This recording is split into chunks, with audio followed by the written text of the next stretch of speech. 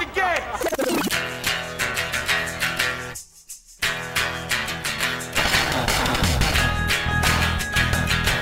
All right, let's do this. How are you, what the fuckers, what the fuck buddies, what the fuck-tuckians, what the fuckericans, what's happening?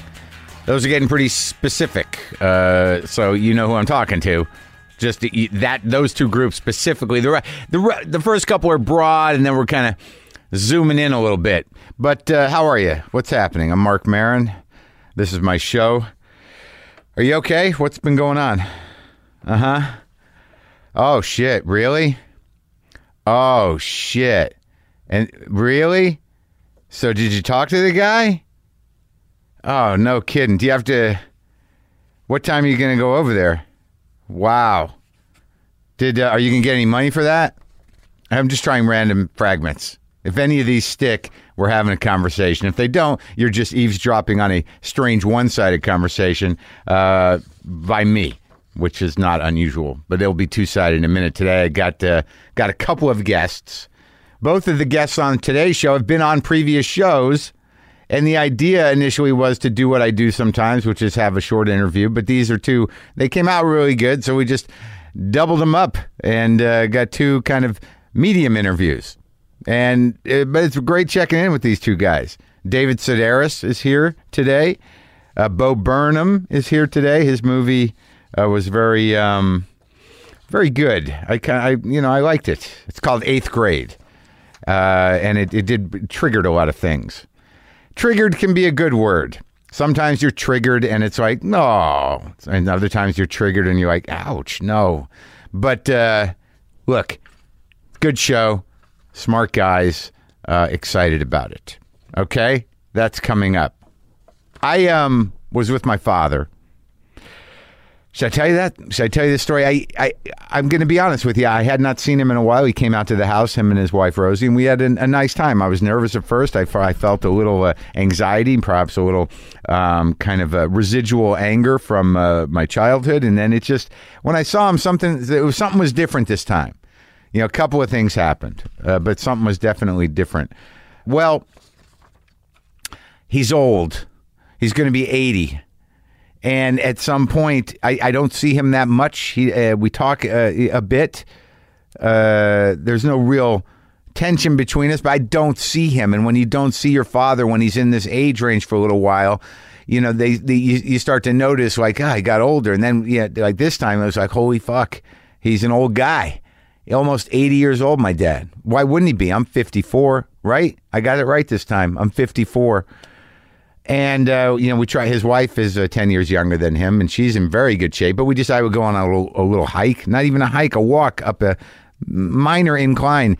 And my father has just gotten to this point where apparently he's very compulsive about his health in terms of being aware of what's healthy and what isn't and taking care of that. But apparently he's not moving much. He just sits around and worries about his health and, makes her tense and miserable. He takes a lot of vitamins because he's miserable, but he takes a lot of vitamins because he wants to be miserable for as long as possible.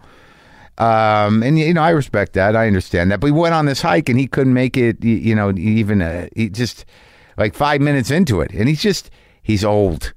And it's not sad. It's natural. But I noticed it. The other thing I didn't really realize about my father, the deal is when you have the opportunity. And I do see it as sort of a nice thing, obviously.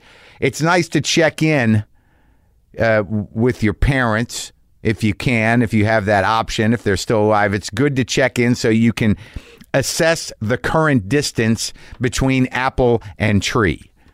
And it's a little closer than I'd like, but it is what it is. But there was something I learned about my old man that I did not know. Is that, he takes risks. We all take risks in our own way. There's a thrill to risk taking. It's good if they're safer risks or if they, at least there's a context to them that enables you to do it with some safety. Obviously, nothing is 100% safe. I don't bungee jump. I don't jump out of planes. I don't climb the walls, rock face walls. I do keep in good shape, but I take risks in other ways with my mind and whatever. I just didn't see my father as sort of a risk taker. I knew he was a bit irresponsible occasionally, which could seem like risk taking, but it's not intentional, right? But I learned something about my dad, man. He pushes the fucking envelope. My almost 80-year-old dad. He'll fucking take it out there, man. Here's what happened. So I'm cooking breakfast for him and Rosie. She brought out some nice green chili sauce from New Mexico, and I was going to make some eggs, slice up some avocado, and I'm cooking up the breakfast. My dad and Rosie are sitting at the counter. My dad's got his pills in front of him. Doesn't take many prescription medicine, but as I said, a lot of vitamins. So I'm cooking, and they're sitting there, and then all of a sudden, I just hear my dad choking, like for real, like that. It's a horrible sound when somebody cannot fucking breathe because their goddamn larynx and throat is clogged. And it was scary in that moment, just like, what the fuck is happening? I turn around, and he had taken all his pills at the same time, just a handful of fucking pills, threw them in his mouth, tried to knock him back, didn't get him back, and was gasping for air like a man drowning on land, and he was choking. It was fucking horrifying, and it's all happening very quickly. My first thought was like, really, here, this is going to happen? I see you once a year, maybe, and you're going to die in my fucking kitchen. Not the most sensitive thought, but let's be honest. It's good to keep in check with those thoughts that happen initially, even though because of civilization and laws and appropriateness, you don't always say or act on them. But it's nice to make note of them just so you keep hold of who you are and you have a point of reference.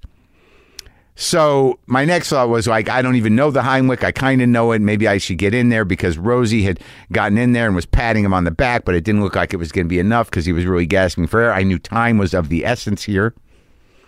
Whole handful of fucking vitamins. My dad's going to be the first guy to die because of vitamins that way. But so he's choking. And I'm about to do the Heimlich on him, and then he just like, okay, I got it. Okay, so he starts breathing normally, and I'm like, what the fuck is wrong with you? Well, you take all the goddamn vitamins at the same time? What do you want to die? What do you want to choke to death? And Rosie just goes, he does this all the time. All the time.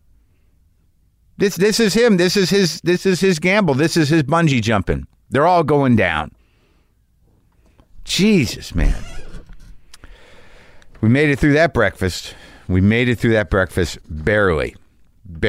So, David Sedaris is obviously a very funny, brilliant writer and a very funny guy. And I loved talking to him a few years back when he was here. And it's lovely to have him stop by again and to want to stop by. His most recent essay collection is called Calypso, and you can get that wherever you get books. This is me and David Sedaris chatting here in the new garage. How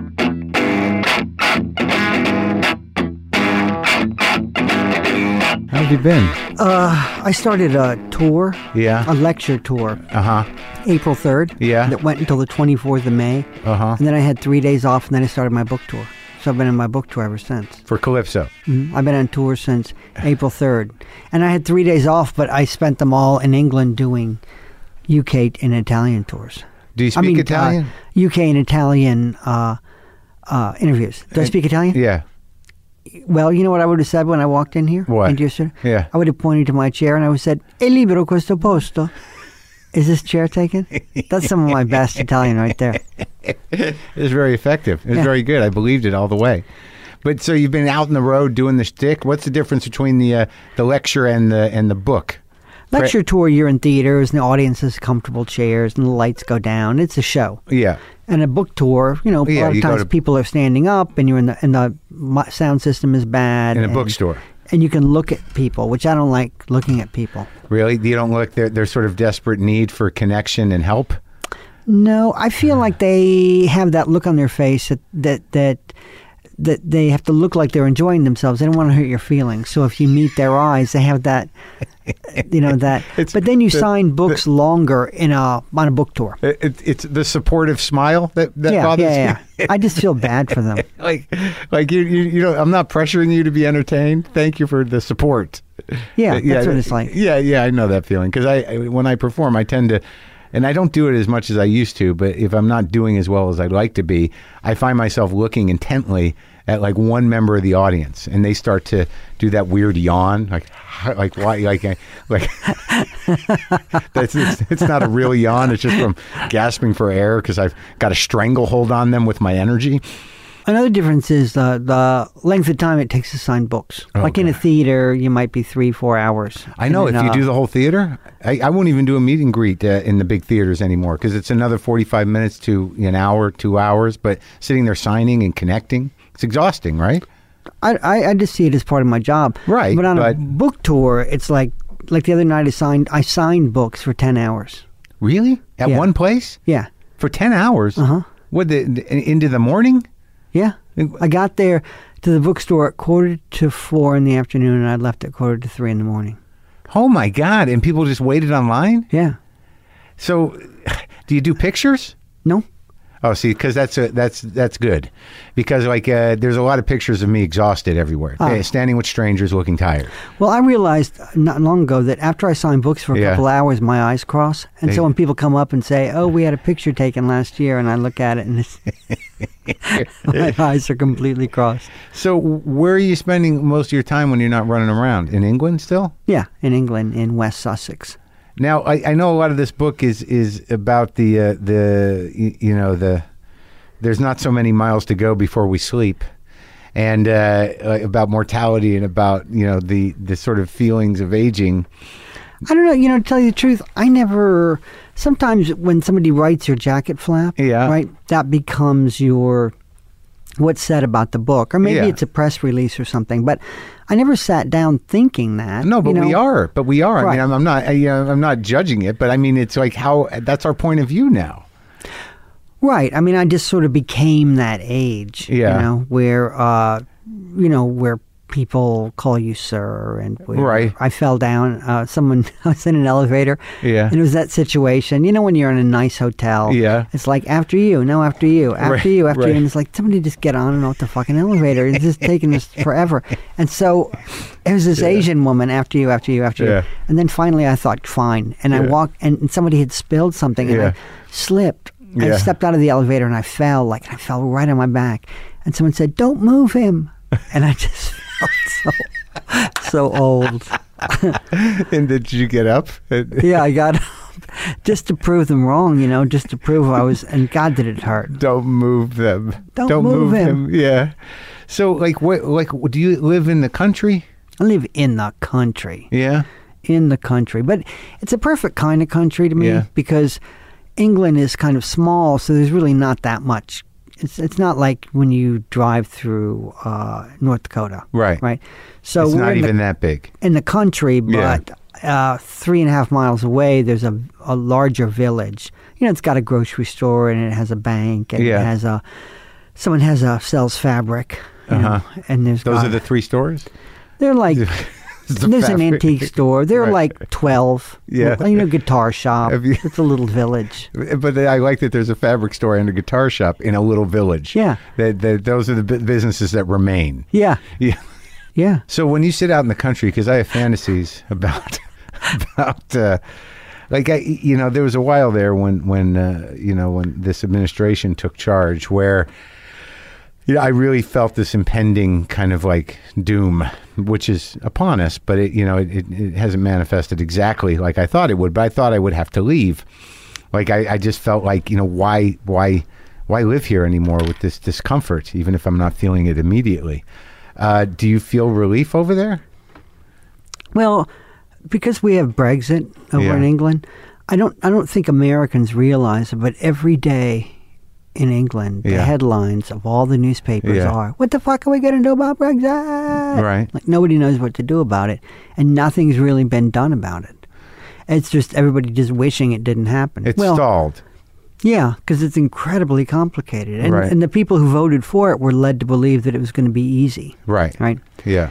And, when Kennedy announced that he was going to resign, meaning that Trump would get to appoint someone else to the Supreme Court, I thought I thought, okay, well, I'll just get my passport because I can get my British passport tomorrow if I want it. Yeah. And this sounds queer to say, but like my heart is still in it here. Yeah, you know what I mean? I think that's it. Yeah. Couldn't stop caring about it here. Right. Yeah. As much as you want to say, like, okay, then fuck you, idiots. You know.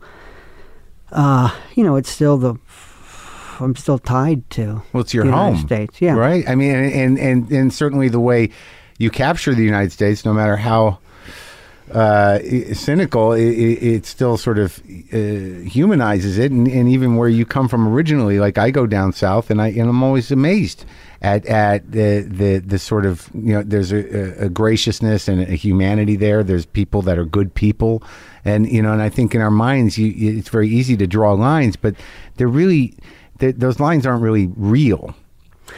Well, I was in Texas a few weeks ago and somebody asked me, what do you think about Texas? Yeah. Because whenever you go, people like to know what you think town? about them. What town, yeah. I think I was in Houston at the time. But I talked about Odessa, Texas, where I had been a couple of months earlier. Yeah. Odessa, Texas, in the middle of nowhere. Right. So I go to my hotel, and there are the 10 Commandments, 12 feet high in marble in front of my hotel. In front of the hotel? Yeah. Uh-huh. Was it a Christian-themed hotel, or? No, but there are the 10 Commandments there. But then you go inside, and it's the biggest queen you ever saw behind the front desk. Uh-huh. And then there's a trans person at the hair salon / coffee place in the lobby. Right. So to me, that's Texas to me. Right. Like on the outside, it looks really unforgiving. You know? But then when you walk inside, it's like, they'll accept a lot more than you thought they would. Yeah, and when you get down to individual people, they are their own little countries and living within this thing, and that it's so much of what's happening is going on with isolated people online, and a few more than I'd like to admit, random whack jobs who are willing to go out into the world and be proud of it. But I want to have hope. How's your hope factor? It comes and goes. Yeah. I mean, what really killed me was the number of people who I met who didn't vote in the last election. Yeah. And I would say to them, did you vote? And they said no. And I said, God, I would lie about that if I were you. Yeah. I would be so ashamed. Yeah. If I didn't vote, I'd be so ashamed I would lie. Yeah. I would never admit to not voting. I mean, I've never not voted. Yeah. But if something happened and I didn't get a chance to vote, I'd lie about it. Right. Right. Yeah, because you want to be looked at with that blame. That's you. It's people like you.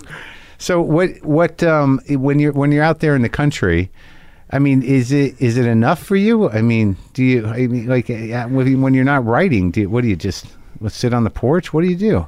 What do I do? Yeah, I mean, are you able to? I live in the country. I don't really know that. Maybe I have one person who's like a friend. Yeah. And he and I go out and pick up garbage together sometimes. Yeah. But most days I just do it on my own. You pick up garbage? Yeah, like between 4 and 8 hours a day. Do you pick up garbage? I pick up garbage. On the streets or? Where I live, it's really beautiful, but Yeah. people throw everything out the car window. Uh-huh. Done with that newspaper, throw it out the window. You're Right. done with that coffee cup, throw it out the window. Yeah. So I complained about it when I first moved there, and then I thought, okay, well, I'll just take care of it myself. So I spend between 4 and 8 hours a day on the side of the road picking up trash. And that's would you call that a pastime or hobby? I guess it's a hobby. Yeah. I mean, I'm compelled to do it, Yeah. but I've picked up tons and tons and tons. I mean, I got invited to Buckingham Palace because I picked up so much trash. Really? That was the only reason. It didn't have anything to do with writing. I was invited to Buckingham Palace. The Queen has a lieutenant in every county, and this lieutenant... What does that mean? Oh, a lieutenant? Yeah, a lieutenant, but I uh-huh. think they say lieutenant there. Uh-huh. And she saw me on the roads picking up trash, and she saw me month after month, and then she nominated me, and I was invited to Buckingham Palace. Were you knighted? No, the Queen has a day where she invites do-gooders. Uh-huh. And so I was just invited there as a do-gooder. Yeah. And who were you with? Who were some of the other do-gooders? They were with cancer research, or they were with, homeless people, or we were of different stripes. Uh-huh. And they weren't I don't know. I didn't meet anybody. I tried to strike up a few conversations. Everyone was wearing new shoes, and there was a patch of soft grass, and people were going over there and taking their shoes and socks off. Oh, really? And their feet were like bleeding. I mean, my feet were, because I was wearing new shoes too. What? Because if that's not a dress-up occasion, sure, what is? But you noticed that everyone else had done the same thing, that everyone had the new shoes? You could look down and you saw people hobbling. Yeah. They were all wearing brand new shoes. For the Queen? Yeah. Did you meet the Queen then? No, I stood about, 8 feet from her. And they said, don't bring cameras and don't bring phones. And so I didn't. Yeah. And everyone else had a camera and a phone. And then there were these guys who were dressed like the guys on the Beefeater gin bottle. Yeah. Who would say, oh, love, put that away. We don't, Yeah. today we'll just enjoy ourselves without pictures. Yeah. And the second their back was turned, people would raise their cameras back up and take pictures. Were you mad about that? Well, it was a rule. Yeah. They asked you not to do it. So Yeah. I thought, they asked you not to do it, don't do it. And when you saw the Queen, was there an effect? Were you No, I moved? didn't feel. No, I wasn't moved in any way. No. She was tiny. Oh, really? Like I bet she's 4'10". Oh, she was probably taller. Maybe, but I mean, if she was taller, it was like 5 feet. Yeah. I mean, she's really that small? Yeah. Huh. I mean, I saw Barack Obama once. I was invited to the White House. He's a tall guy. Yeah, but I saw him. Yeah. And I was moved. Yeah. To see him. Right. But I didn't feel anything seeing the Queen. Did you feel like the house was nice? It's okay. Yeah. I mean, did you get a plaque or a piece of paper? Nope. Nothing. No, it was kind of great. And no picture. Nope. No picture. You just have the story. Just have the story, and it was kind of perfect way to do it. I don't.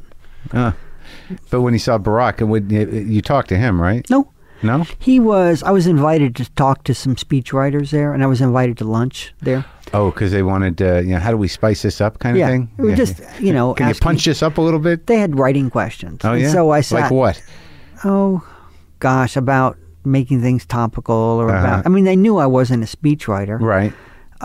Just kind of about structuring a story and... Did you tell them that he should probably do some smaller venues first and test the stuff out?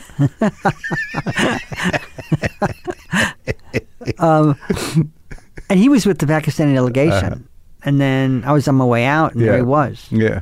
And he waved. Yeah. But I was with 2 other people, so I'm pretty sure he was waving at me, but they're probably sure he was waving at them, too. So you all got a good story. But that was enough, too. Yeah. I was invited one other time because it was anniversary of Greek Independence Day. Uh-huh.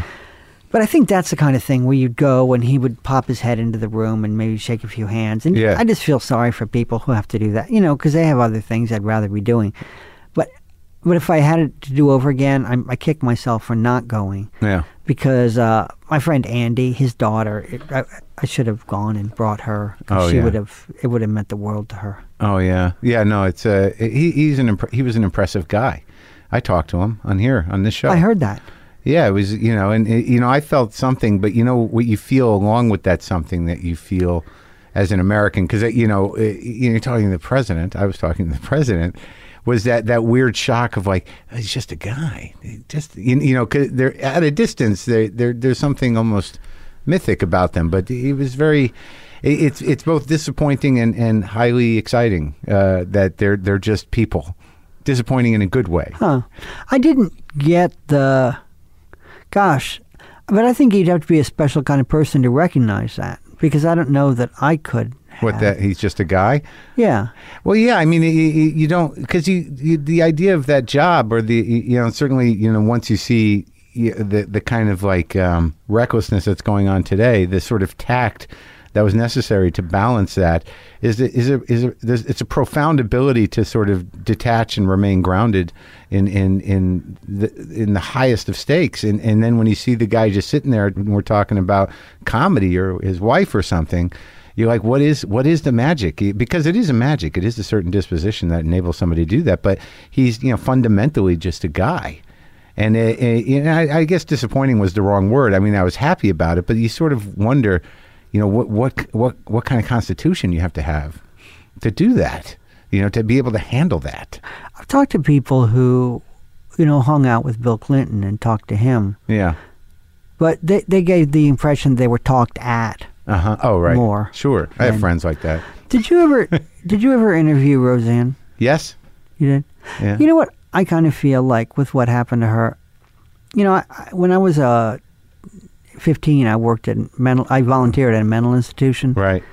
And when you're walking through the wards of a mental institution, you hear all kinds of, people screaming things at the orderlies and stuff. Yes. But I think more than being a racist, the person doing the screaming is crazy. No, I agree. Like that's the number one thing that they are. I agree. And, maybe with her, like the number one thing that she is just, crazy. And I think she's always been that way. And I think that there's this sort of weird mixture of like, I tend to feel that like Kanye, Roseanne, and Trump are sort of in the same orbit. There's a sort of aggressive narcissism at the core of it. And when you have a platform and you're aggressively narcissistic, pathologically narcissistic, not narcissistic traits, but somebody whose brain doesn't have that ability to be aware in those moments, that they can do profound cultural damage and good. But I think that, when I had Roseanne on, I went out of my way to sort of manage the conversation in the area of comedy, which is, what we talk about. Like I was not nervous, but I didn't want it to go into that other stuff, because I knew that was, it was erratic. It was not, founded in, some sort of agenda or consistency of ideas. So I tried to just keep her in comedy, and she was very charming and funny and was good.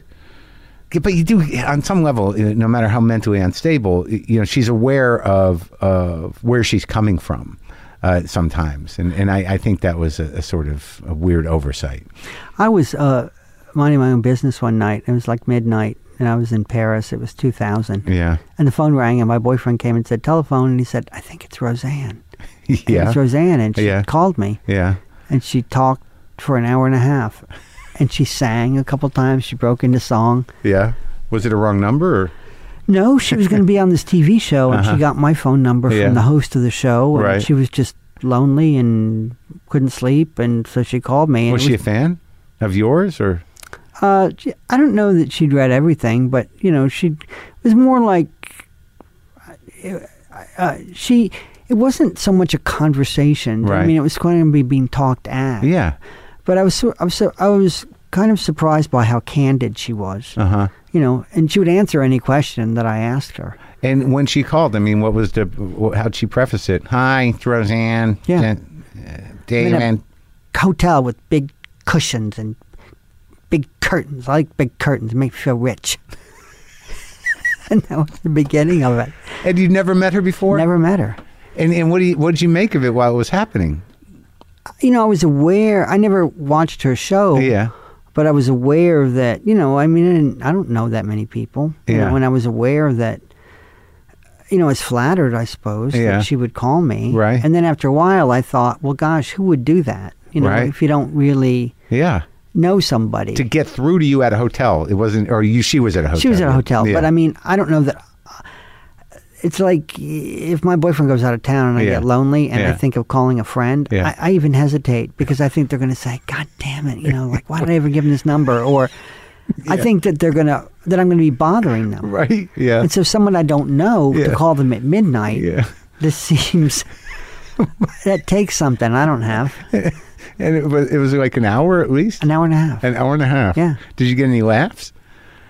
Yeah, she told me at one point that one time she had a next door neighbor who knocked on her door and told her that from today forth there would be no dark. He had just heard that announced on the radio. He was crazy, and he tried to paint his house with melted butter. And she had some pretty good stories. Do you think that's why she called you? She must have just read a book or an essay and thought, like, this guy gets it. Maybe. You have no idea. Maybe. Huh.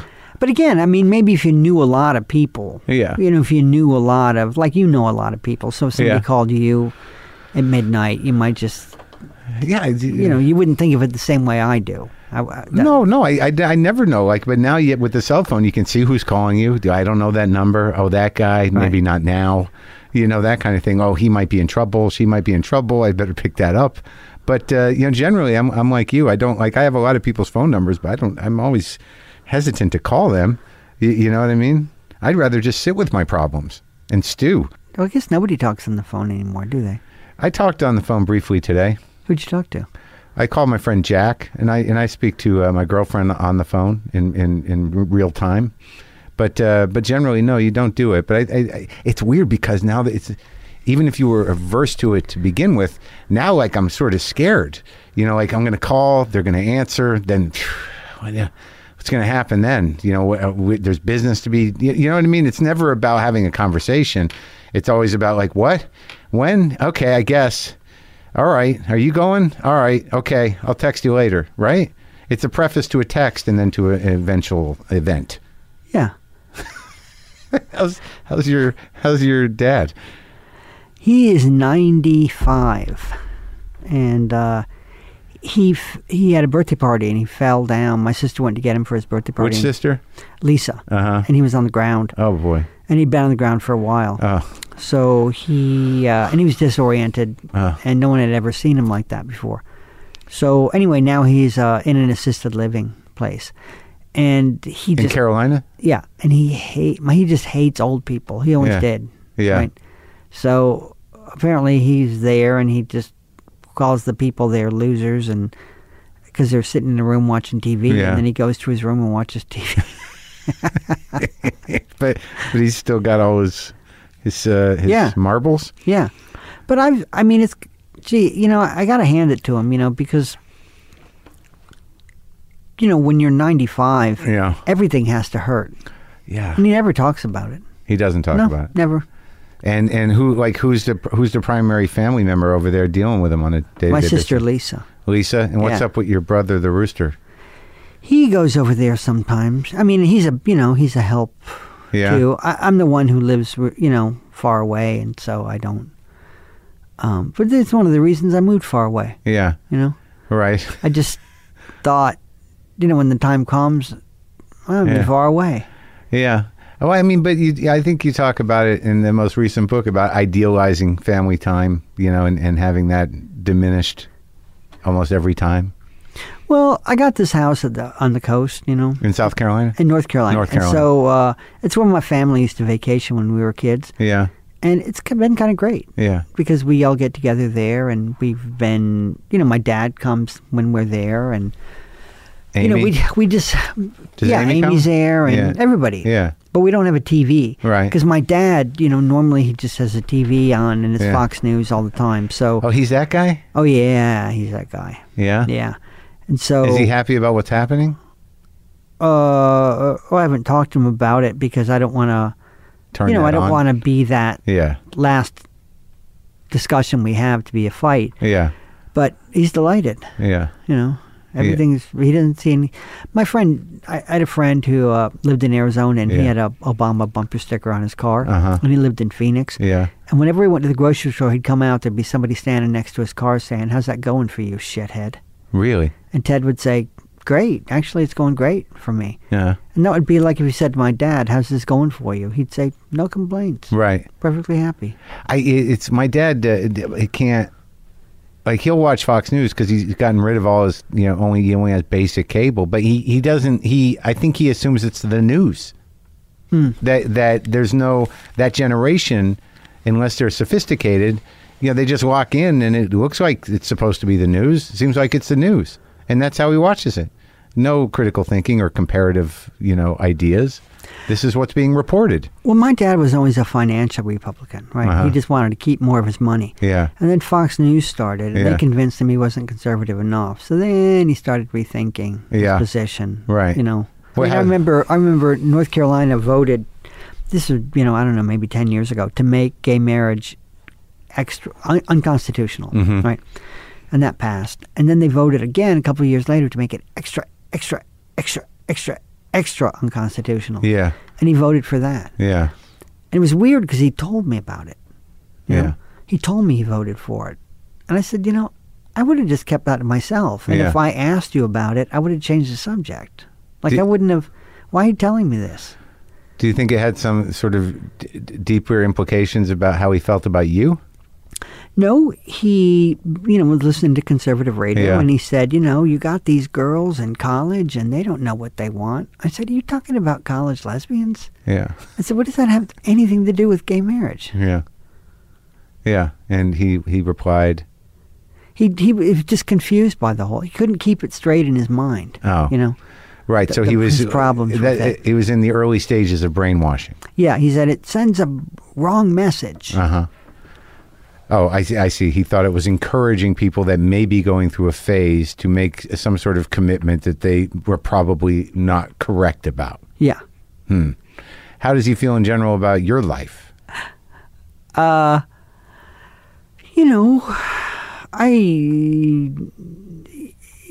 dad is, I did a show in Paris one year at the embassy in Paris. I was invited to do a reading at the embassy.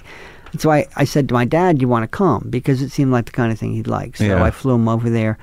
And then I heard him saying after the reading, well, David's a better reader than he is a writer. I heard him say that. That's all you got? Yeah. But how do you find any sort of call to arms about what's going on? I mean, in terms of feeling that you're almost in your heart connected to America and to the South in a lot of ways. Do you find that you are provoked to take action in any way? I think the biggest action somebody can take, I was with this woman recently in Atlanta, and she's in her 80s, and she has spent her entire life fundraising for candidates and hosting, benefits for them and organizing people. Yeah. And she has 2 people who work for her, and neither of them voted. And that's what she does for her life. Yeah. And so that seems to me the call to arms to me is to get people to vote. That's right. Even when Obama was on my show, he was like, I'm just here to get people, not even in a partisan way, engaged with the political process, to think that it has some impact on their life and the life of the future. I don't know what I think the disconnect is people just are bored, or they weren't, they don't feel or see that it has any immediate impact on their life, and they're distracted with all kinds of other bullshit. Yeah, but, okay, everybody has other stuff going on. Yeah, but no, I'm not. Like a presidential election seems to, take precedent. To me, I would think that it would. But so I don't know. I don't know how you. I've done that at shows before. I've said, we have people in the lobby and you can register to vote. But I don't. It takes something more than that. I don't know what public shaming would be. Good. Would be good. Just get the voter rolls and walk around. Yeah. Shame. Put marks on their doors. Yeah. Yeah. I don't know how they do it. In Australia, you have to vote. Well, I think it's a law. And that would be interesting here to see what would. Yeah. Because it wouldn't make people have to. It wouldn't mean they have to care, or they have to put thought into it. Right. It just means they have to push a button. But in terms of civic duty in general, have you done jury duty and whatnot? Yeah, I loved it. You did? Oh God, yeah. I prayed, that I would get a case, and I have to say, I was really struck by how seriously everybody took their duty. Yeah. Nobody was like, just let him off. We gotta. But it was a case where this guy stabbed another guy. And if anyone ever needed to be stabbed, it was this guy who was stabbed. And he lifted his shirt, and he'd been stabbed by 2 other people. Who gets stabbed? But then I learned later that if you get hit by a car, chances are like 80% you're going to get hit by a car again. Really? And if you're stabbed, chances are high you're going to be stabbed again. And it's because you have bad judgment. Oh, it's not some mystical thing? No, it's just because you hang out with the wrong people, or you don't pay attention to where you're going. You don't look around you. Yeah. So, but everyone was very serious about it, and they very. Yeah. And I was I don't think I was supposed to be doing this, but like this guy said, he was his family had taken him out for Father's Day for barbecue at this restaurant. Yeah. And so he couldn't possibly have been there to stab this person. So I went to the barbecue restaurant, Yeah. and there was nobody in there that looked remotely like the guy who was on trial. Yeah. And so I just thought, what are the chances that he was really here with his family? Yeah. You Right. know? Yeah. And he looked so unlike everyone else in that restaurant that it seemed like he could have produced a waiter or waitress who would have said, yeah, that guy was, I remember, because right. we'd never seen anyone like him in here before. And he couldn't produce anybody. No. I remember Amy got jury duty one time. She called and said, it's a rape case, and he's, I hope I get it, he's really cute.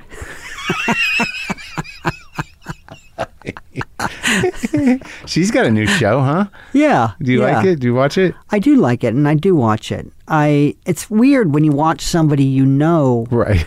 on television Do a because thing. you're seeing, I can't not see her. Right. In right. anything. I cannot. Yeah.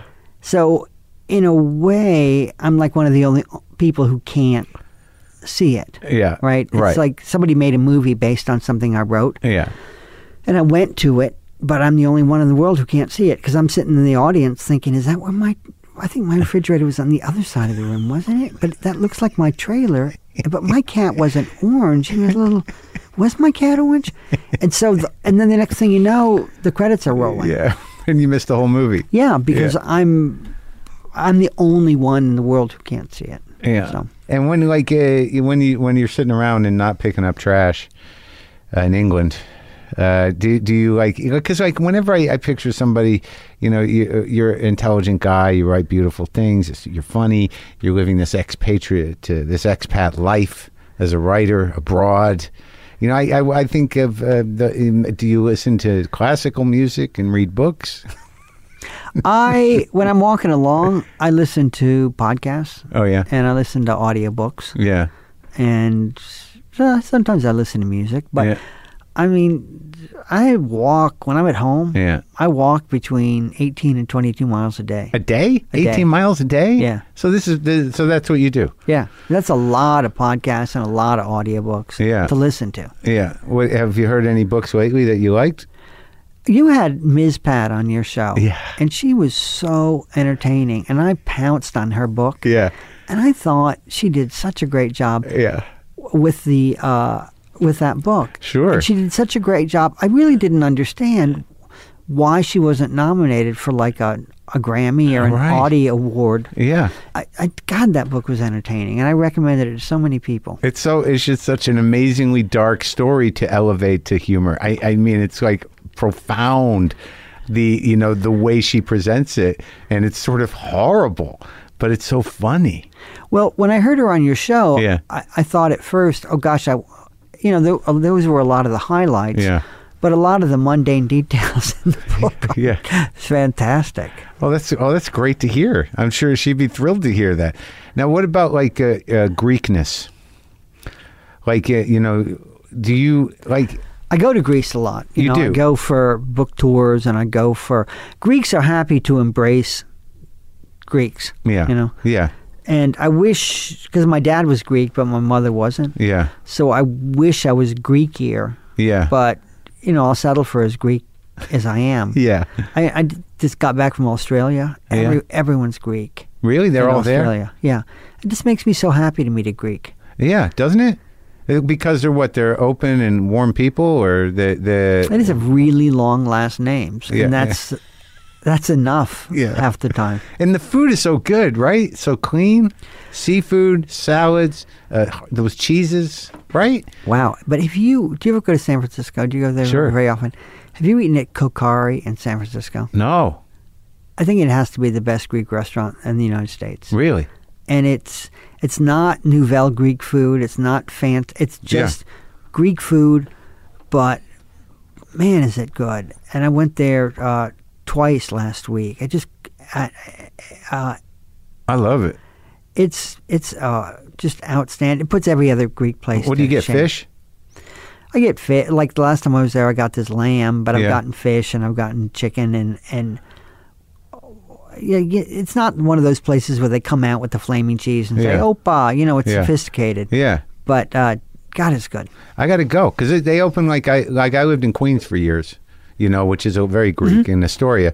And there was a place called Calypso Greek Seafood in Astoria.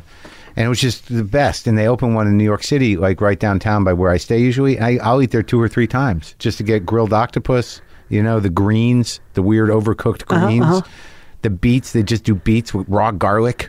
And then they have that dessert, that galactaputica. Galactaputica. Yeah. That is the best. Did we talk about this before? Oh. Because when I was at Kokari the other day, the waitress came up and I was ordering that. Yeah. And she said, if it's not inappropriate, I once heard that referred to as galactic booty call. I like that she... I was at the fitness center that I go to in the country, and I walked in, and these 2 men were telling dirty jokes, and the guy said, "I am so sorry." He said, we were here telling jokes. Yeah. I don't mean to offend. Yeah. But I can stop right now. Right. And I said, please continue. And it was just fascinating to me that they had that they were apologizing in advance for for just telling dirty jokes, like because you showed up. Are you like no, because I walked into the room. Yeah. I mean, I could see if a woman walked into the room, you would say, "Oh gosh, you caught me." Yeah, right. But if it's another guy, I'm just surprised by that. Was it a good joke? It wasn't so good that I remember it. Right. But that dessert is so fucking good, isn't it? Yeah, it's like phyllo dough and custard. Yeah, and custard, but the custard is like made with, I think, semolina, and it's like not just regular custard. I mean, it's like it's one of the best things I ever discovered or ever had in my life. And they give it to you. They used to give it to you just gratis at this restaurant, Calypso. Like it just came out. You didn't order it. It was part of the meal. And when that happened, I thought it was the best thing in the world. You can't find it too many places. I went to dinner. I was in New York at the start of my book tour. Yeah. And we ordered dessert. And after the dessert, the waiter came and put like a little bowl of madeleines on the table. Yeah. And he said, "The story isn't over."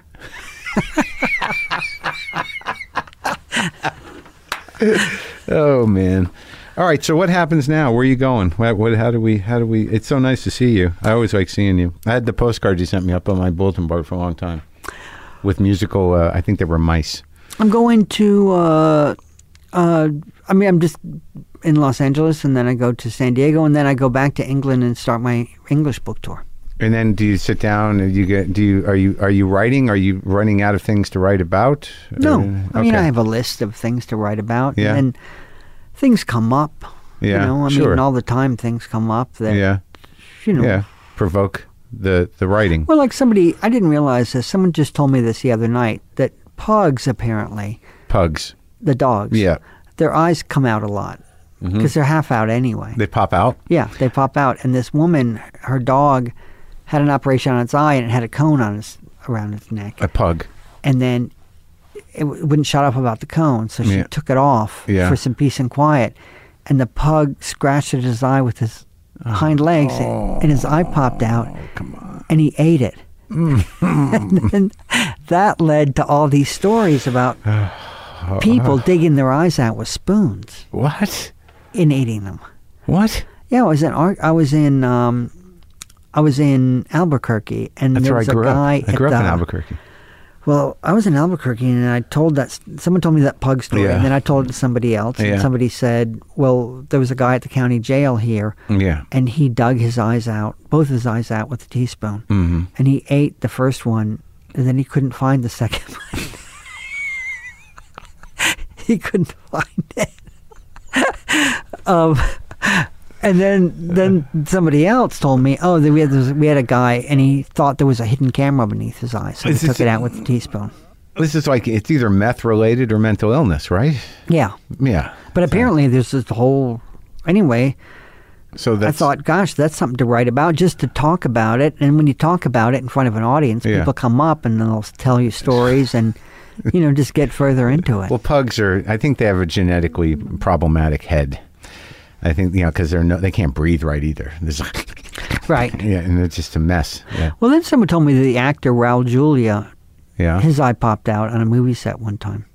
But was it a glass eye? No, it was a real eye. Apparently,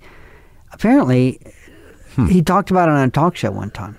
and he sneezed, and I don't know if he held his nose when he sneezed or what, but his eye popped out. Oh my God! And all of a sudden, he was looking at his cheek.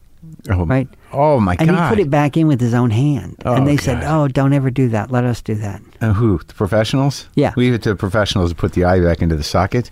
Yeah. So this is the next book. That's great. We got a little preview. Well, it's great seeing you. You too. And thank you for coming by. Thanks for having me.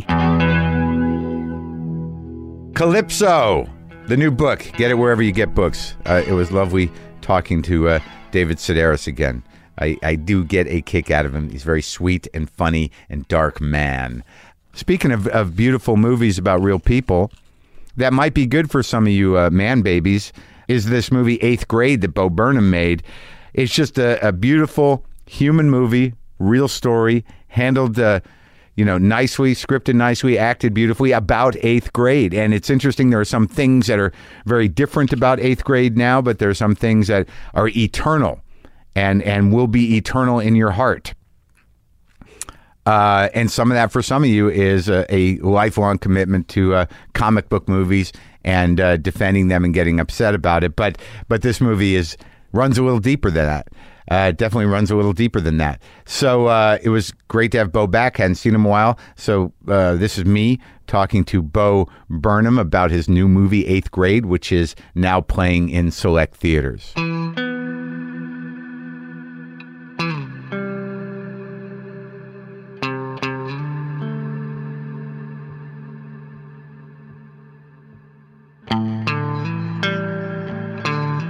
I'm turning into a weird old man. You? I'm all right. So, Bo, I don't think I've talked to you in public in years. Yeah. Well, I mean, the last time I talked to you in public was on the Green Room show. Well, yeah, that's the truly public, right? Yes. And then I took a pretty good shot at you. Got a big laugh. Yeah, it was fun. But I think you won. I mean, I think ultimately you transcended. Well, it's a weird environment to be in. It is. A circle of comedians in private is a weird environment, right? Let alone publicly performing surrounded by cameras and an audience. And I was being so condescending, and you were the kid, the young guy. We played our part. The YouTube, yeah, we did. But that was it was interesting because that was Garry Shandling was there. It was Ray Romano, Garry Shandling, Judd Apatow, you, and me, right? And Paul, yeah. And Paul Provenza. Yeah. Yeah. It was it's sort of a sweet episode, actually. Yeah, it's nice. Yeah, because you got up and played. Yeah, it's very beautiful too, and Gary's there, and that's like I got to have a little relationship with Garry after that, but it all sort of started from that. Really? Yeah, I would go over his house and just yeah. And just me and him and talk for a little bit, and even this movie I just made, he read one of the first people to read the script. No kidding. Yeah. So you just you met him there, and it was just he reached out, or how'd that go? Yeah, I just reached out after. I might have ran into him at Largo, right? On one of Judd's shows, and we just sort of connected there, and I think we felt like partly kindred spirits a little bit, just sensitive people. Yeah. So you'd go over there and just hang out? Yeah, I would just walk around and talk. I never did the basketball games or anything. Were they still going on at that point? Yeah, I think so. Are you a basketball player? I want to be. I have the silhouette. The silhouette. You're supposed to be. Yeah, exactly. You were designed to be by God. Yeah. I played basketball until I grew, and then I stopped. So that's sort of interesting. So he would just about life stuff. I mean, what was that to have that kind of relationship with him? What was that like? Yeah, it was just like it's similar with not similar. Garry is very special, but there's been a few people that have just been very someone that's older that speaks to you like yeah. Oh no, definitely. I definitely relate to that. Well, they speak to you like a.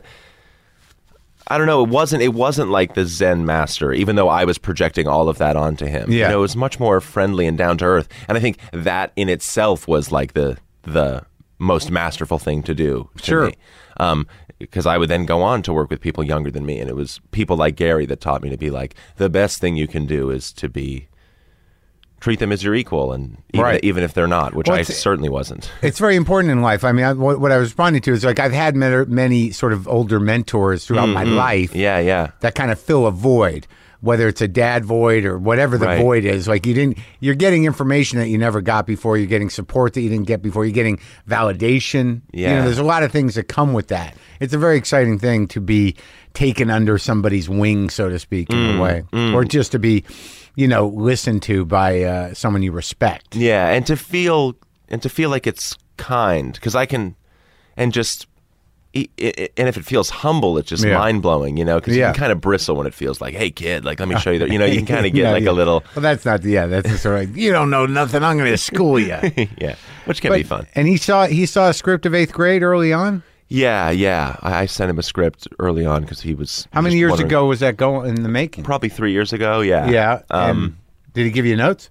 No, he just was curious what I was working on. I sent it to him, and he just sent a nice email back saying, he hopes it gets made. And yeah, that's nice. So you weren't really asking for notes? No, I mean, not really. It was more of a casual thing. Him just being curious. He was always just a very curious person. That was much more, just curious about things rather than in control of them. Sure. So that was 3 years. I'm sure if you asked for input, he might have given you some, but you just wanted him to see it. Yeah. I didn't feel like that's what our relationship was. Oh, right. Our relationship was more just like sharing things with each other. Oh, that's nice. Which was nice. How long did that go on for? Just, until he died, I guess. Probably a year, yeah. Yeah. And you go to the funeral and stuff? I didn't know. I didn't either. Did you go to that memorial? No, the show? Yeah. No, that was a lot. That only happened in the show business. You go to the memorial? Oh, the stand-up show? Yeah, exactly. So you wrote this how long ago? Probably 2014. Okay, 2014. So where were you at in your career then? You're running around playing piano? I just finished. Yeah, exactly. I literally am doing that on stage. I had just finished the special before the last special, which is called my first Netflix special was called What, and I was not wanting to do it anymore. Wait, oh, right, and this was Life. Was that the other one, or Make Happy was the recent Make one. Happy, right, yeah. right. I like that it seemed to be life, because that's what we were going for. That's sort of a subliminal message. Oh, good. But yeah, I had my first panic attack in my life on stage, and really? Mm-hmm. Wait, so you're playing, you're doing the shows. I'm not being condescending. Oh, no. You've got a good following. You're doing theater tours. Yeah, and mostly younger people come. I would imagine. Yeah. College age, high school. Right. Older. Mostly girls, women. 60-40. Yeah. Probably, yeah. So they have boyfriends.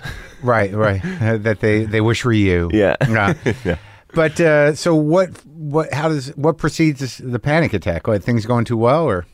No, I think it's been a lifelong thing that I never really had described or understood until that point. Really? But you never had one before? Never had one. No. I had like acute stage fright that I didn't think was that. Never crescendoed into a panic attack, but I was in and out of the hospital when I was in high school thinking I had stomach pains, and then it wasn't until Oh, really? I was 23 where I was like, oh, that was being nervous. I was shitting my brains out every day because I was nervous. Yeah, yeah.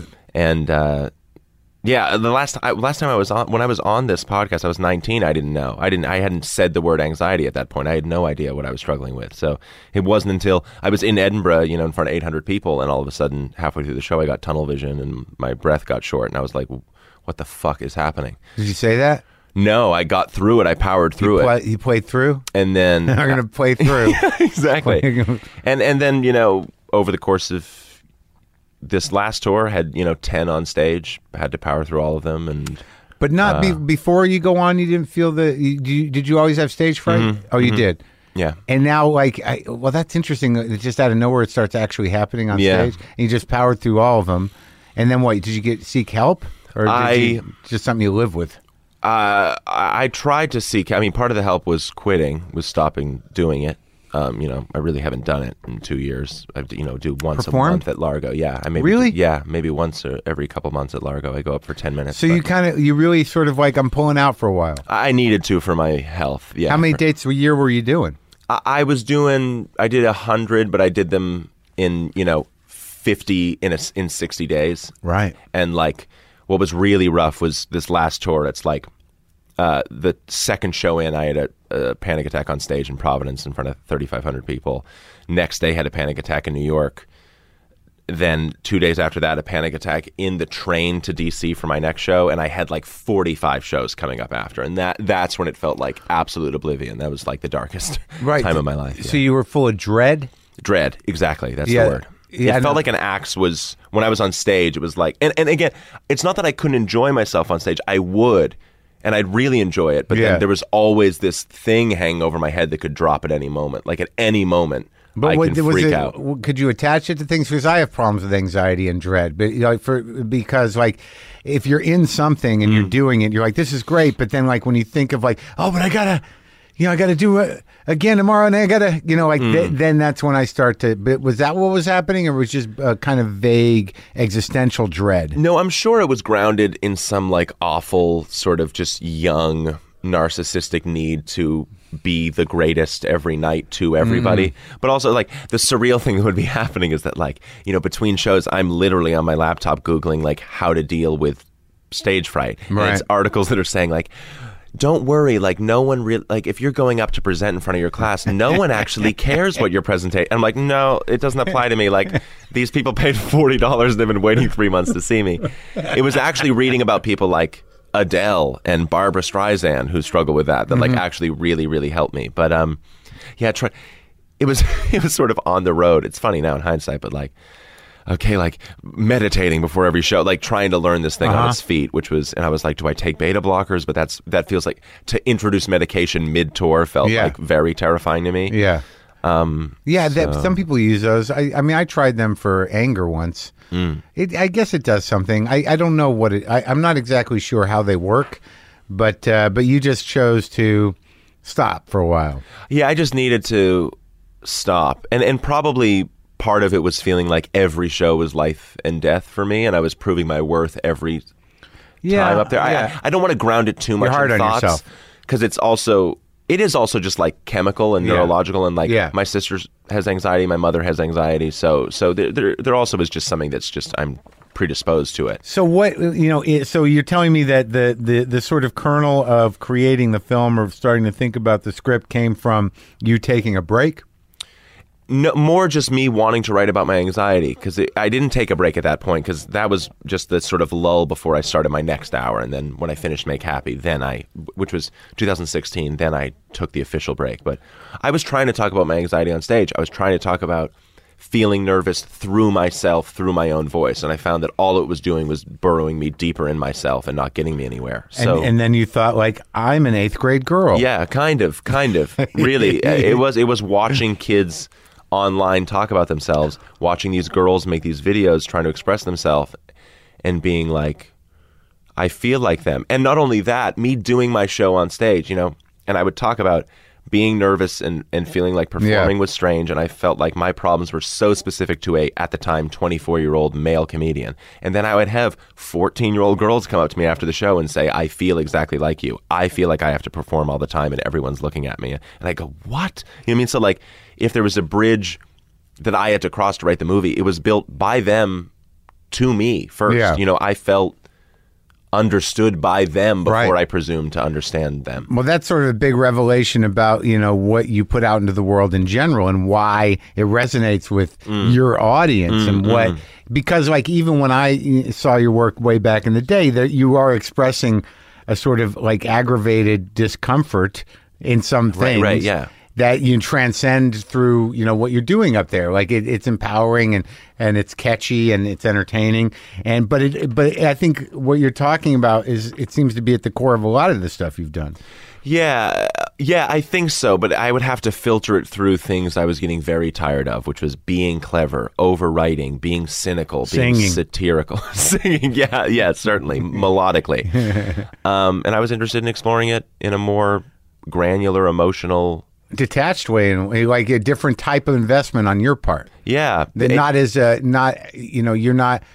have to show up every night. Yeah, I don't have to perform the movie. Yeah, and to say that these feelings are not unique to me. I mean, the most powerful experiences I have watching any art are when I feel most personally connected to films that I don't demographically align with, or like when I can see myself in someone that isn't me. That is really, really freeing to me, because it's very lonely to think, oh, I'm only feeling what I'm feeling because I'm me and my circumstance. Right. But Oh, to see... Well, that's usually selfish. Unless you're doing something incredibly uniquely peculiar, there's somebody else out there experiencing what you're experiencing. And even me, who I felt was doing something incredibly uniquely peculiar, it wasn't unique to me. It just wasn't. Right. Like this pressure that I had felt to perform, to deliver for an audience has been sort of, is now social. So, now completely wide.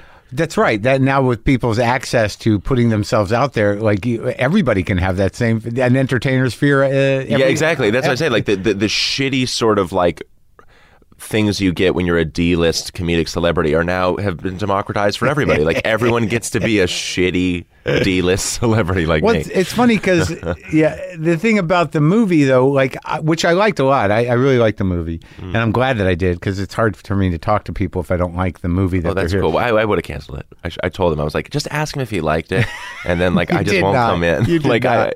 I said that. I said that because I know you're honest. I was like, I just like I don't need the plug if he doesn't like it. Like I don't want to deal with Marc beating around the bush. Yeah. Well, I don't want to burden you with that. I wouldn't want to talk about something I don't like. Well, no, but like it's weird because I do talk to people who have made a lot of movies that may have made one that they're out promoting that I might not love. Right. But like there's still like there's other stuff to talk about. Yeah. But what's interesting that you're saying to me is that what pulled you in were these YouTube videos, and to me, like I just saw the YouTube videos, not as a device, but as just something that eighth graders deal with now. That's part of their life. Like the cell phone and the YouTube video and Instagram or Snapchat or whatever. Well, I can't remember which one was in the movie, but the core of who they are emotionally is sort of timeless. Yeah, definitely. So because you have this this cast of characters, and you got great performances out of all the kids, and like it's not I can see them all from my junior high. Like I know all the characters are still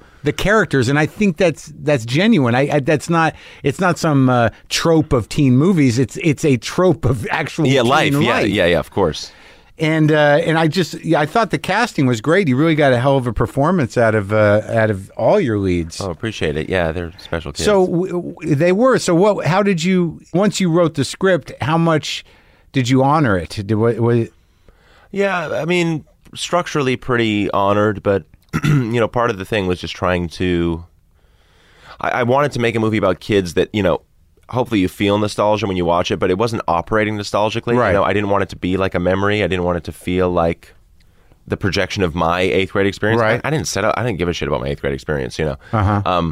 So I tried to defer to the kids and let the kids author as much as they could, and and let them feel like they were in power of the thing. So was there a learning process for you on set? I mean, did you find that when you wrote the script and then having the experience of working with the actors that you made assumptions that might not have been true? Yeah, I mean, I gave the script to the lead, Elsie Fisher, the first time, and she read it and said, all of her DMs were on Facebook, and she read it and said no one uses Facebook anymore, which I then put into the script of some other girl saying, and now it's all on Instagram, because she literally read the script and was like, is this about my aunt? And I was like, oh God. So like, what was really nice, it was freeing for me too to have always felt like I was always the little young buck, and now I get to be the old out of touch guy, which is very fun, I get to look back at them and go, what the fuck is happening? Because and I do think the generation gaps are shrinking, and it's much stranger, and I feel as close to someone 20 years older than me as I do someone 6 years younger than me, because this stuff is just changing so rapidly. Technology mostly. Yeah, and the sort of like generational signifiers are now happening every 6 months instead of every 8 or 10 years. But back to when you asked about the videos, like. Yeah, they definitely do end up being a device, and I hope the movie, is really carried by her actual life. But the thing that just drew me was that wasn't being negative. No, yeah. And I hope they function as a device. Yeah. It was like what drew me to the videos was like failing to articulate yourself, wanting to present your own narrative and not being able to do it correctly, and that was just so compelling to me. When I watched these videos, I would see kids.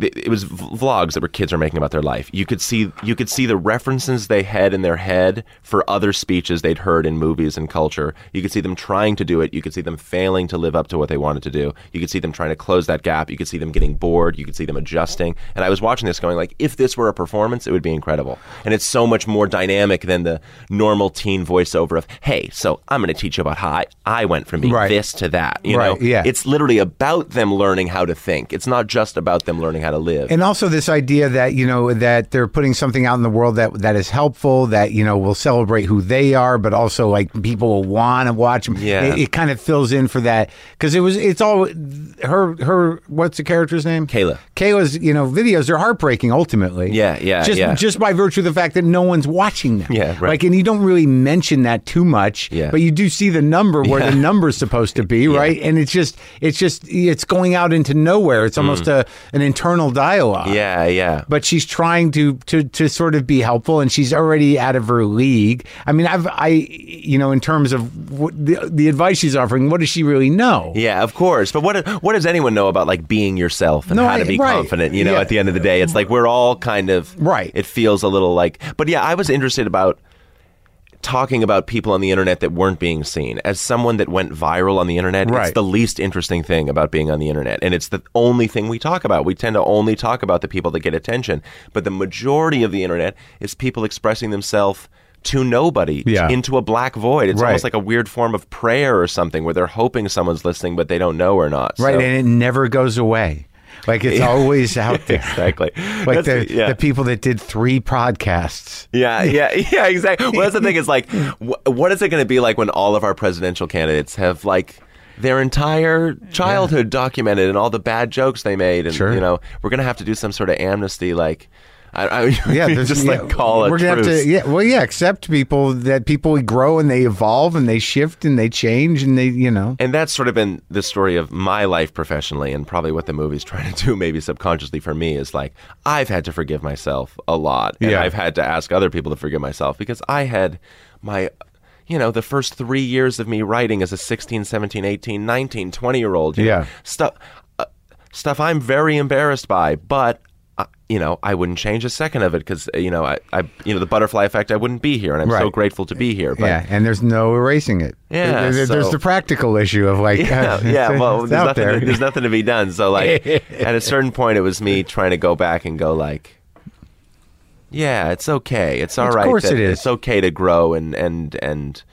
We just did it in public, but you couldn't avoid it. I mean, it was the nature of when you became successful or when you became known. Yeah. You know, what are you going to do? I mean, I look at stuff from, you know, fortunately for me, a lot of that stuff when I was younger was on Conan, and you can't. There's like they're not. You can't even see that shit anymore. I mean, I have it, but it's like I don't know why I have it up there. There's some very embarrassing outfits and haircuts and you know, approaches. You know, and I had stuff that was literally the equivalent of like your open mic set. Literally the first time I ever tried stuff. It's up there. Yeah, but I thought the movie was really great because it, you know, emotionally, you know, someone like me who has, you know, some emotional. Kind of hobbling that I think that is still sort of suspended in the dynamics of approval that we experienced in junior high. That you know, like it's all was very visceral. It's just not that far under the surface for, I imagine, a lot of people, because those dynamics repeat themselves in life, in work, in college, in high school. It never really goes away. Yeah, well, what's established socially in that era. Yeah, well, that means a lot. Yeah, that period in one's life. No, but that's the hope, and thank you, because like some people be like, man, I'm so glad I'm not that awkward anymore. I'm like, you are, like, or like. It's just the moment when our self-awareness is turned on and we have to look around and be like, oh my God, I've been this the whole fucking time, and we have to scramble to, you know, fix it. How come no one said anything? But like, there's what's so beautiful about that age to me is that like, the impulse to be and to take inventory of what you're doing and fix it and then present it. It's also transparent. The mechanism is so transparent of what you're doing. And all that it does over the course of your life. You don't think it is. Right, exactly. Yeah. And eventually it does, we do learn how to smooth out the edges and it looks like it's one functioning piece. But I still believe now we're just slicker versions of 13-year-olds. We've just figured out how to process those things. But I'm saying you can kind of maybe look at behavior that you identify with now and hate in yourself now and maybe forgive yourself because you're like, oh, right, I really am just a scared kid that wants love and attention and all those things. I think that's true. And a little brat maybe too. And maybe even the bad, annoying parts of myself are just little bratty, annoying parts of myself that were always there. Yeah. And also, I think, as an adult watching this movie, there was part of me that thought, well, he's really picked his market, But, it's like, it is a movie. It's one of the, you could go with your kids, and really, I imagine, have a hell of a conversation afterwards. Yeah, and it's an R-rated movie called 8th Grade. So if we picked a market, we picked a pretty bad one.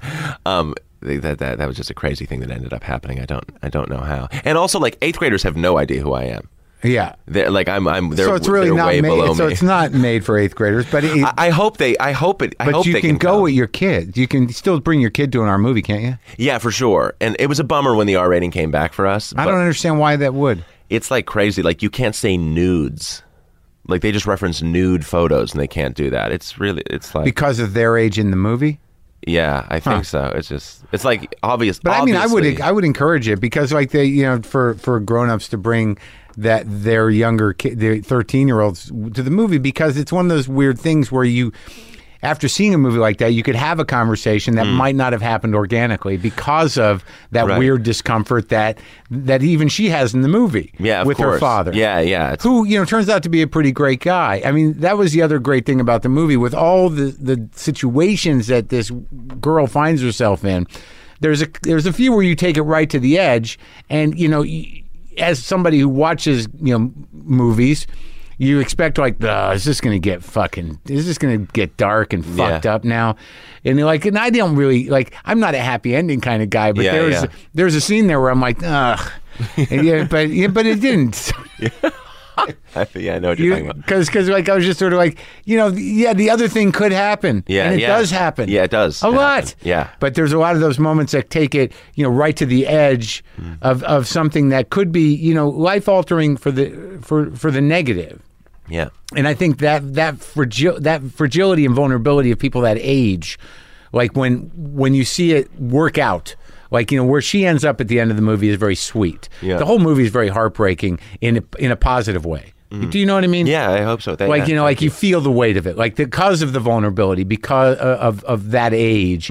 You just feel this sort of ache of that. Yeah. It's not depressing heartbreaking. It's not grief. Yeah. But it's it definitely is heavy in the sense of oh God, this poor girl. But not sort of this is tragic. But it's just high stakes for her. But it's very sweet. It ends up in a very sweet place. But I think the point I'm trying to make is that given that, bad things do happen to young people because they think they've got their shit together, it's an interesting movie to see that get right up to the edge of that.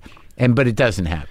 Yeah, I think maybe part of it was trying to dignify the experiences of people of smaller events, that it doesn't need to go there to be significant. Right. That sometimes movies feel about this age, in order for it to be dramatic and worthy of a movie, really dramatic shit has to happen to the kid. But for me, it's every day feels like life and death to a kid. Yeah. Very, very, and that's what anxiety is. Very small things feel incredibly significant. So. Well, now that you talk about it like that in relation to your own anxiety, I can definitely feel that's sort of also what I felt as an anxiety person, that there's heartache, but there's also this sort of oh God, it's every day is kind of are you going to get through it? In your mind, you're just entering the hallway. Yeah. We're God forbid you get something on your pants. Yeah, right. You know what I mean? Yeah. Anything.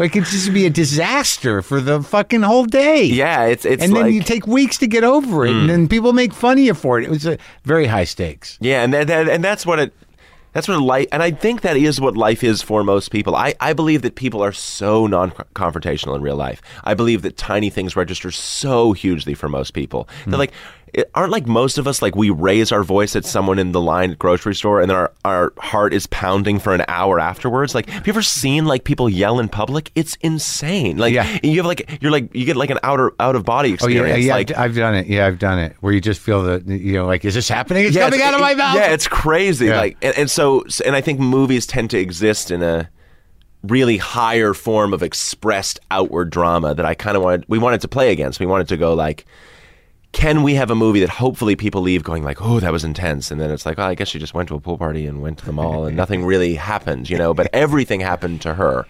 No, I think you feel that. I think that like it wasn't hard for me at my age at 54. Am I 54? I'm 54 now. Yeah.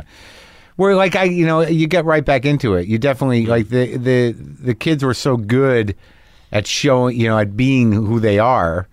In the acting, that you feel it. You definitely feel it. It's all very very sweet and very heartbreaking and very vulnerable and also sort of it's provocative to realize that there are a lot of things that are different about growing up now, but there's something fundamentally the same. About what you go through in this country at that age, anyways. Yeah, and filming this we filmed it last summer or whatever, and it really was like, I don't know if there's going to be a country when you're a sophomore in high school. I don't, it all felt so, because I was so certain when I wrote this script, like, oh, I'm making this for Hillary's America. Right. We're gonna get to have like sort of like a cool, subtle conversation maybe about the culture once we're all kind of happy about the, whatever just happened.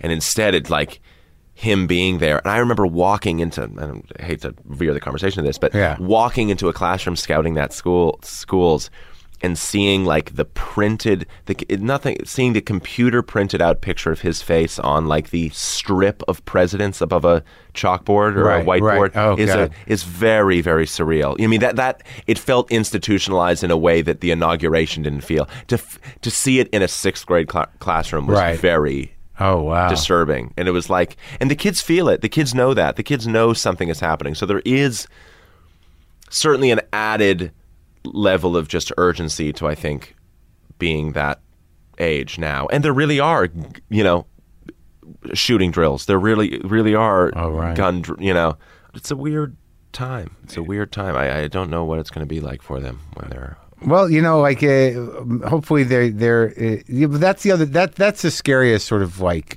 thing that hangs over it is like, are they engaged really in anything other than, this sort of compulsive, selfish pursuits?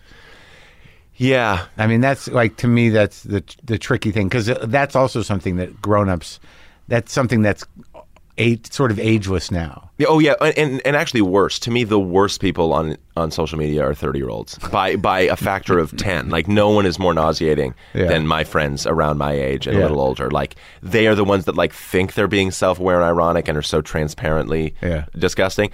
And talking to the kids actually get it a little more, and like it's so in their bones that it doesn't mean as much to them, and they're maybe able to have like a slightly healthier relationship, whereas we see it as like this thing in our lives, so that we've had to adapt to. Yeah, and it's like this tool. We're going to use it. Yeah, but they're just second nature. And they do have like a really incredible ability to like emotionally multitask, and like I think they have like a view of the world that no one's ever had, a sense of like... That's true, and I wonder where that goes.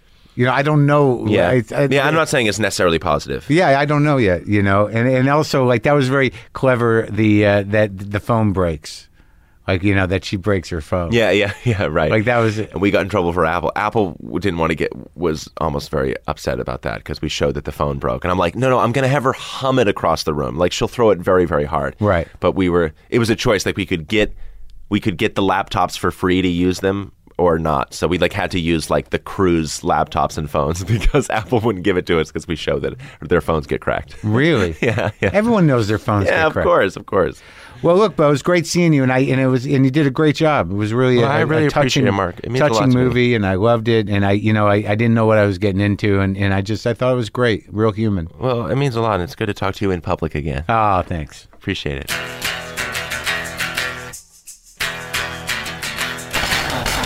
Bo Burnham did a great job with that movie. It was great talking to him. Go see 8th Grade. I recommend it. It'll choke you up and elevate you. Dig it. I put new strings on my guitar. And I polished the fretboard. God, it was all dried out and sad. So I'll play some tubas music for you. Here.